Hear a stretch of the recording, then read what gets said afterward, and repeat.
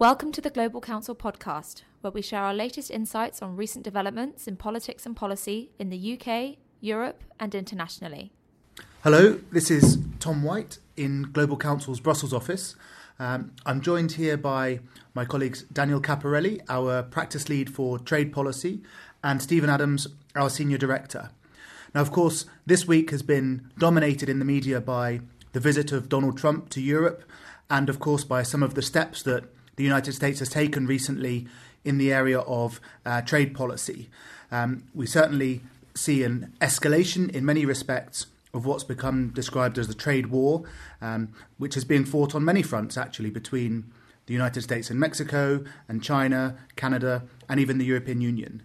So what we're going to do over the next 20 minutes or so is just talk through some of the drivers of that agenda, where there might be elements of that agenda that are shared in Europe as we look ahead to the next policy cycle, as well as some of the specific options that are available to EU policymakers and how they might take shape over the next few months. Perhaps, Stephen, I'll start with you and just ask, when we look at the way in which President Trump's administration has shaken up the trade policy architecture, how much of that is to do with him and his administration, and how much of it is to do with the structural changes in our economy? Oh, well, it would be foolish to suggest that Trump and the Trump administration hadn't radically changed the way that US trade policy is made and implemented. That's clear.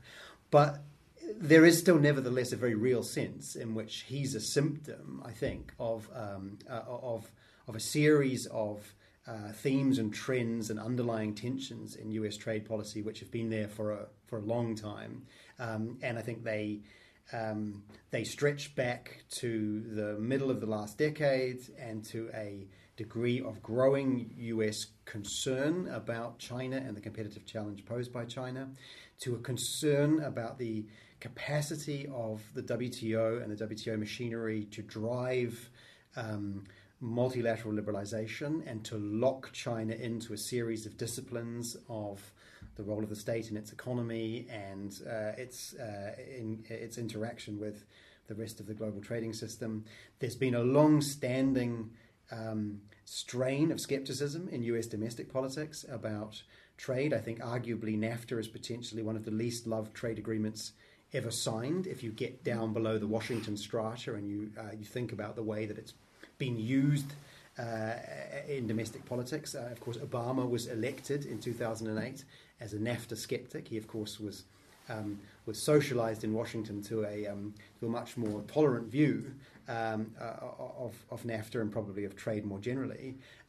But the fact that he spent most of his life as a politician campaigning in a skeptical mode about NAFTA is a reminder that there's long been this latent anxiety in the US system about the impacts of globalization on the US manufacturing base, the impacts of globalization and regionalization in North America on American jobs, the structural change that it's imposed on the US economy. And in many ways, Trump is that latent tension coming to the surface.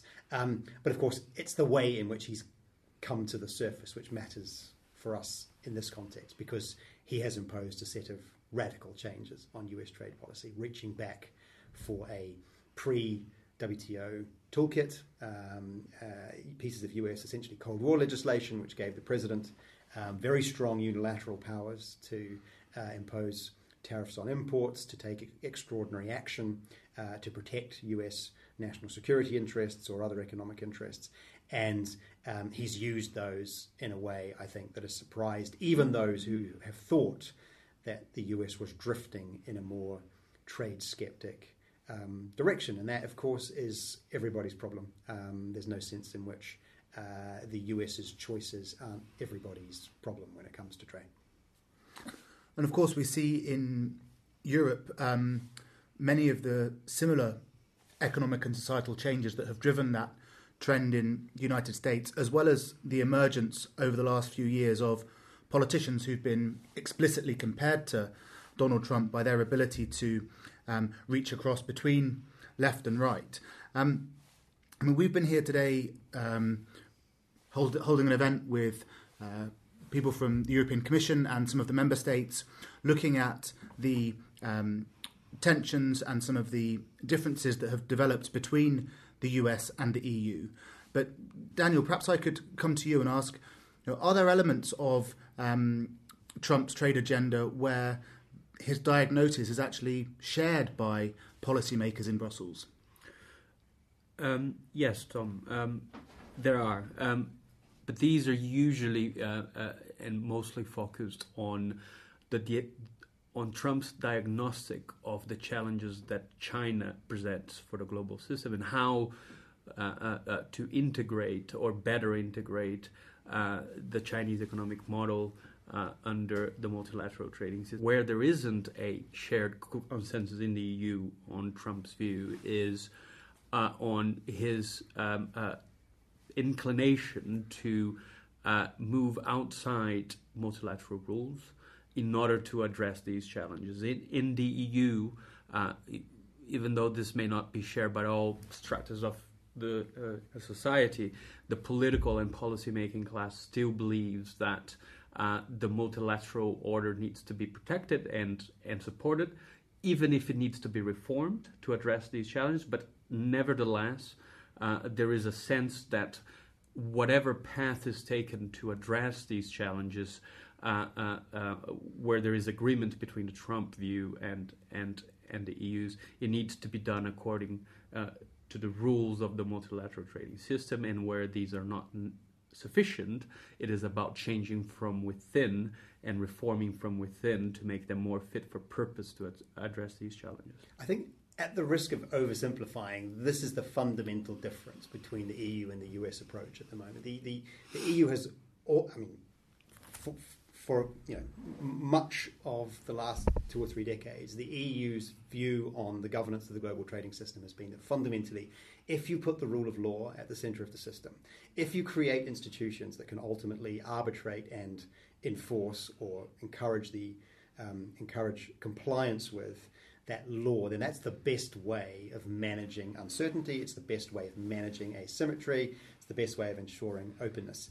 And the US is just increasingly, and as Daniel said, I don't think there's any likelihood that the EU will drift away from that, and I suspect, if anything, we'll see it doubling down, as it has doubled down since 2008 when the Doha round stalled. It's consistently doubled down on the argument that ultimately a law-based multilateral structure is the best way to handle almost any problem. The US's view increasingly has been a very different one, which is that in fact it's the structures of the multilateral system that are the problem for the US, and they're fundamentally a problem because they tie the US's hands. And what that creates is a lack of leverage. And if you had to put one label on Trump's trade policy, fundamentally, it's about trying to restore US leverage with China, with Canada, with Mexico, with the EU. It may be clumsy. It's clearly, in many cases, outside of the perimeter of the WTO rulebook. But as a strategy, its aim is to explicitly recreate the leverage that US policymakers feel the multilateral system deprives them of, and to seek to resolve problems on that basis outside of the WTO perimeter if necessary. I mean, I think that's a very interesting way of looking at it, because certainly our colleagues in London have been telling us for the last couple of years that the EU has enjoyed considerable leverage with the United Kingdom throughout the Brexit process. So although you can understand the frustration that you're describing on the US side of being tied into the system, the EU is not without options, and it has managed to secure trade agreements with other countries over the last few years with some success. I mean, what would you say are their options on the EU side, even if they do decide to constrain themselves by sticking within the current multilateral setup? Oh, well, I mean, in principle, there's a range of ways that the EU can respond to US unilateralism without stepping outside of the WTO framework. The WTO framework includes, contingent measures for responding to breaches of WTO rules by other members. It provides the EU with a suite of options for responding to US unilateralism, chiefly through proportional retaliation. The problem for the EU isn't necessarily that those tools aren't available, it's building a domestic consensus for using them. Because the unique feature, if you like, of deterrence in trade policy tends to be, or retaliation for the unilateralism of a trading partner, tends to involve an element of self-harm for you, because it tends to involve re-erecting tariff or market access barriers.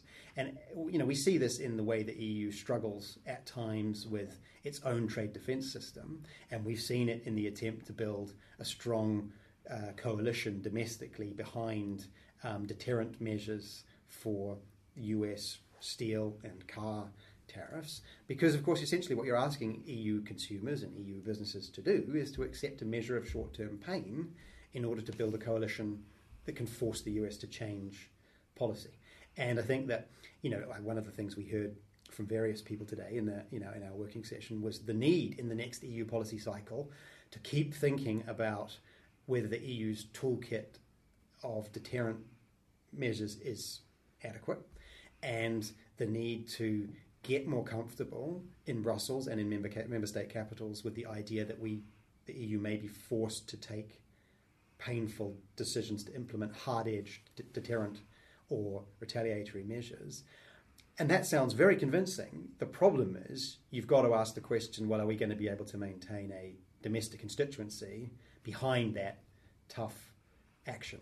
And that seems to me to be a big unknown. And if you had to look back through the last 15 years of trying to build year after year coalitions to hold the line on trade defence measures with China, for example, it's never been something that the EU has found especially easy. And it's got harder the more EU exposure to China has grown. And clearly, the US is the EU's one of the EU's two largest external trading partners.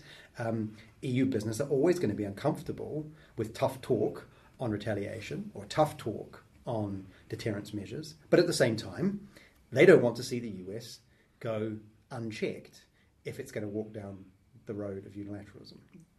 I think that Stephen is quite right. I think that the key challenge for the EU is to be able to build a constituency that has a long-term view.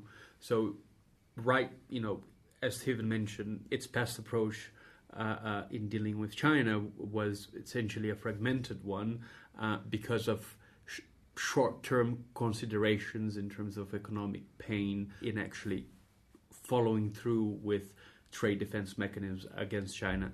And the key challenge here is actually to be serious and credible about your intention to use retaliatory tools in a way that supports actually a long-term strategy in engaging with the US. I mean, the President of the Commission put it in a very pointed way last year when he said, the US needs to remember that the EU can do stupid too. And that really is the nub of the problem. These kinds of retaliatory measures come with a domestic cost. They are stupid in many respects. And yet, if you're going to deflect the US from its own unilateralism, at some level you have to get comfortable with stupid. I think we've also seen, when you mentioned President Juncker, over the last year he's also tried to adopt an approach of carrot and stick, offering certain areas of a positive agenda towards the United States alongside those particular threats around individual tariff lines. Would you say that the EU's positive agenda is a serious one, or is it purely around a sort of a communications agenda for the public? I think that at a level of substance, the EU agenda is a serious one. So the positive agenda of focusing on removing the regulatory irritants on EU-US trade is a serious one. I think that the challenge that the EU will face is that for the Trump administration, this is not something that they can recycle easily into simple concepts of benefits that the US is extracting to the EU, to the Trump electoral base. And this is going to be the challenge. The moment that you start talking about regulatory equivalence, it's not something that you can sell on the campaign trail. And this is the tricky part. Trump is looking for easily saleable wins And in the current environment, I don't see negotiations between the EU and US achieving that. Actually, that question of the timetable is a very important one. And of course, in the United States, people are looking ahead to another presidential election next year. But here in Europe, we also have more immediately a significant transition to a new European Parliament over the next 6 weeks and a new European Commission over the next few months. And I know that when we've been mapping the incoming administrations in various areas of policy, it does look as though we will see a slightly greater bias towards producer interests in the EU side. We'll see probably a greater cohort of trade skeptics in the European Parliament, both coming from nationalists who would buy into a lot of Donald Trump's analysis of the more need for a more aggressive trade policy, but also a greater cohort of Green Party MEPs who are traditionally sceptical about the way in which trade agreements can be perceived to undermine environmental or other standards. And of course, we've seen a diminishment of the influence of the Liberals in the German delegation to the European Parliament, as well as the reality that one of the greater champions of ambitious trade policy in the United Kingdom has essentially become absent from this debate.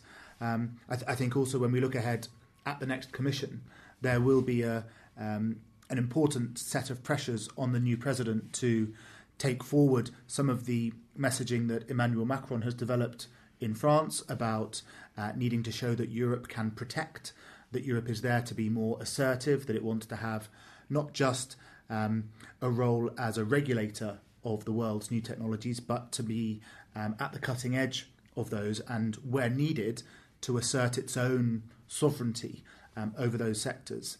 And of course, this combines with a growing sense in Germany that there has been a potentially dangerous loss of keeping up with the development of new technologies among in the United States and in China in sectors that have traditionally been Europe's strengths, whether we're talking about advanced engineering and manufacturing or the automotive sector. So we're certainly at a period of transition in Europe over the next few months. But I wonder if we were to think about the specific options that are available to the incoming Trade Commissioner. I mean, Stephen, you've advised a couple of their predecessors. What would you see as the specific tools that they could try to deploy immediately? Well, I mean, I think there's no question that the incoming Trade Commissioner is going to find herself or himself under pressure to show what it means to have a trade policy that protects. I think that political language, I mean, maybe that may be political language, but language matters. I think the other piece of political language that's going to matter is, and this is language that Macron has deployed quite comfortably, which is the language of reciprocity. And I think that one of the consequences of those things is going to be a search for or a focus on those elements of the EU's trade policy toolkit which are essentially designed to either enforce reciprocity or protect the EU from perceived unfair trade. So I think that means a renewed focus on the trade defence system, on the anti-dumping and anti-subsidy instruments. I think it means a push to get the international procurement instrument, which is has been a recurring theme every time the debate about reciprocity in international procurement markets has kind of risen to the surface in Brussels. This idea has been there with it. It now looks like a really serious proposition, I think, for the next policy cycle. And of course, we're also seeing a fairly material shift in the way that individual EU member states and the EU itself thinks about things like investment screening and the need for clearer protocols for the screening of inward investment from China chiefly, although it's really labelled that way.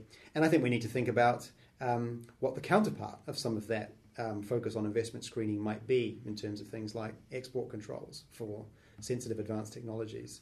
So I mean, I think if we take as our kind of our rubric the concept of protection and the concept of reciprocity, I think those are going to be two boxes that policymakers, both in the Parliament and the Commission and the Council, are going to be wanting to try and populate.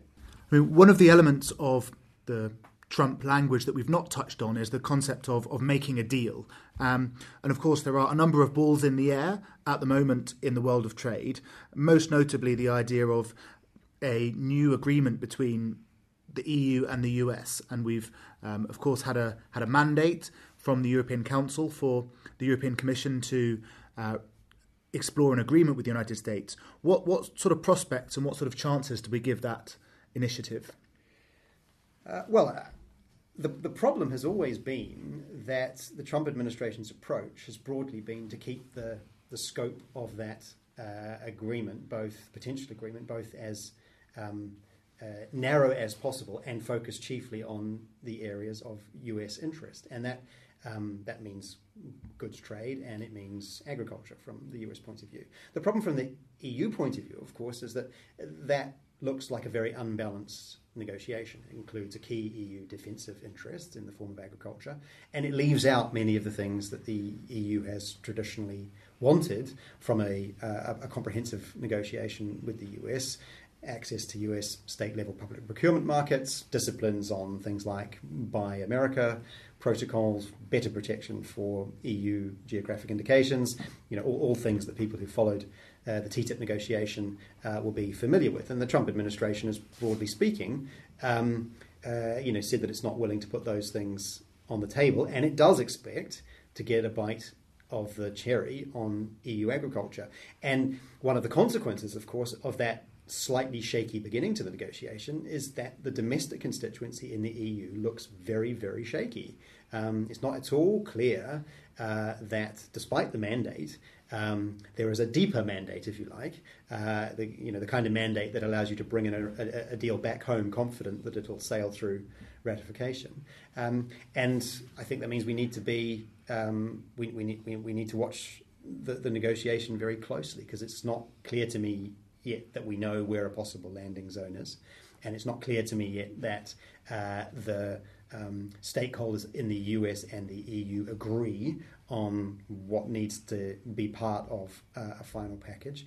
And while that's the case, it's just not clear how you close this particular deal. The problem, of course, for the EU is that it's also, quite uniquely in many respects, it's negotiating under duress. It's negotiating under the threat of a possible tariff on EU automobiles under the US's 232 legislation. And that's a particularly uncomfortable place for the EU to find itself, essentially forced into a negotiation with which it has a big problem with the scope that the US is trying to impose on it. So I think this is going to be a real headache for an incoming commissioner and for an incoming commission president, because it's, as I say, it's not clear how you untangle that knot.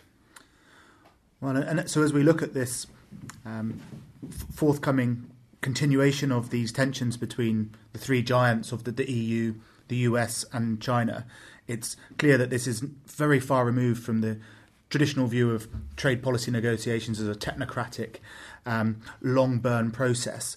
It's clearly something that's actually also going to test the different political systems of those three powers as well. I'd like to say thank you very much to Stephen and to Daniel for joining us here in Brussels today, and thanks to everyone for listening. For more insights, blogs and analysis, you can visit our website www.global-council.co.uk and subscribe to our mailing list. You can also follow us on Twitter @global_council.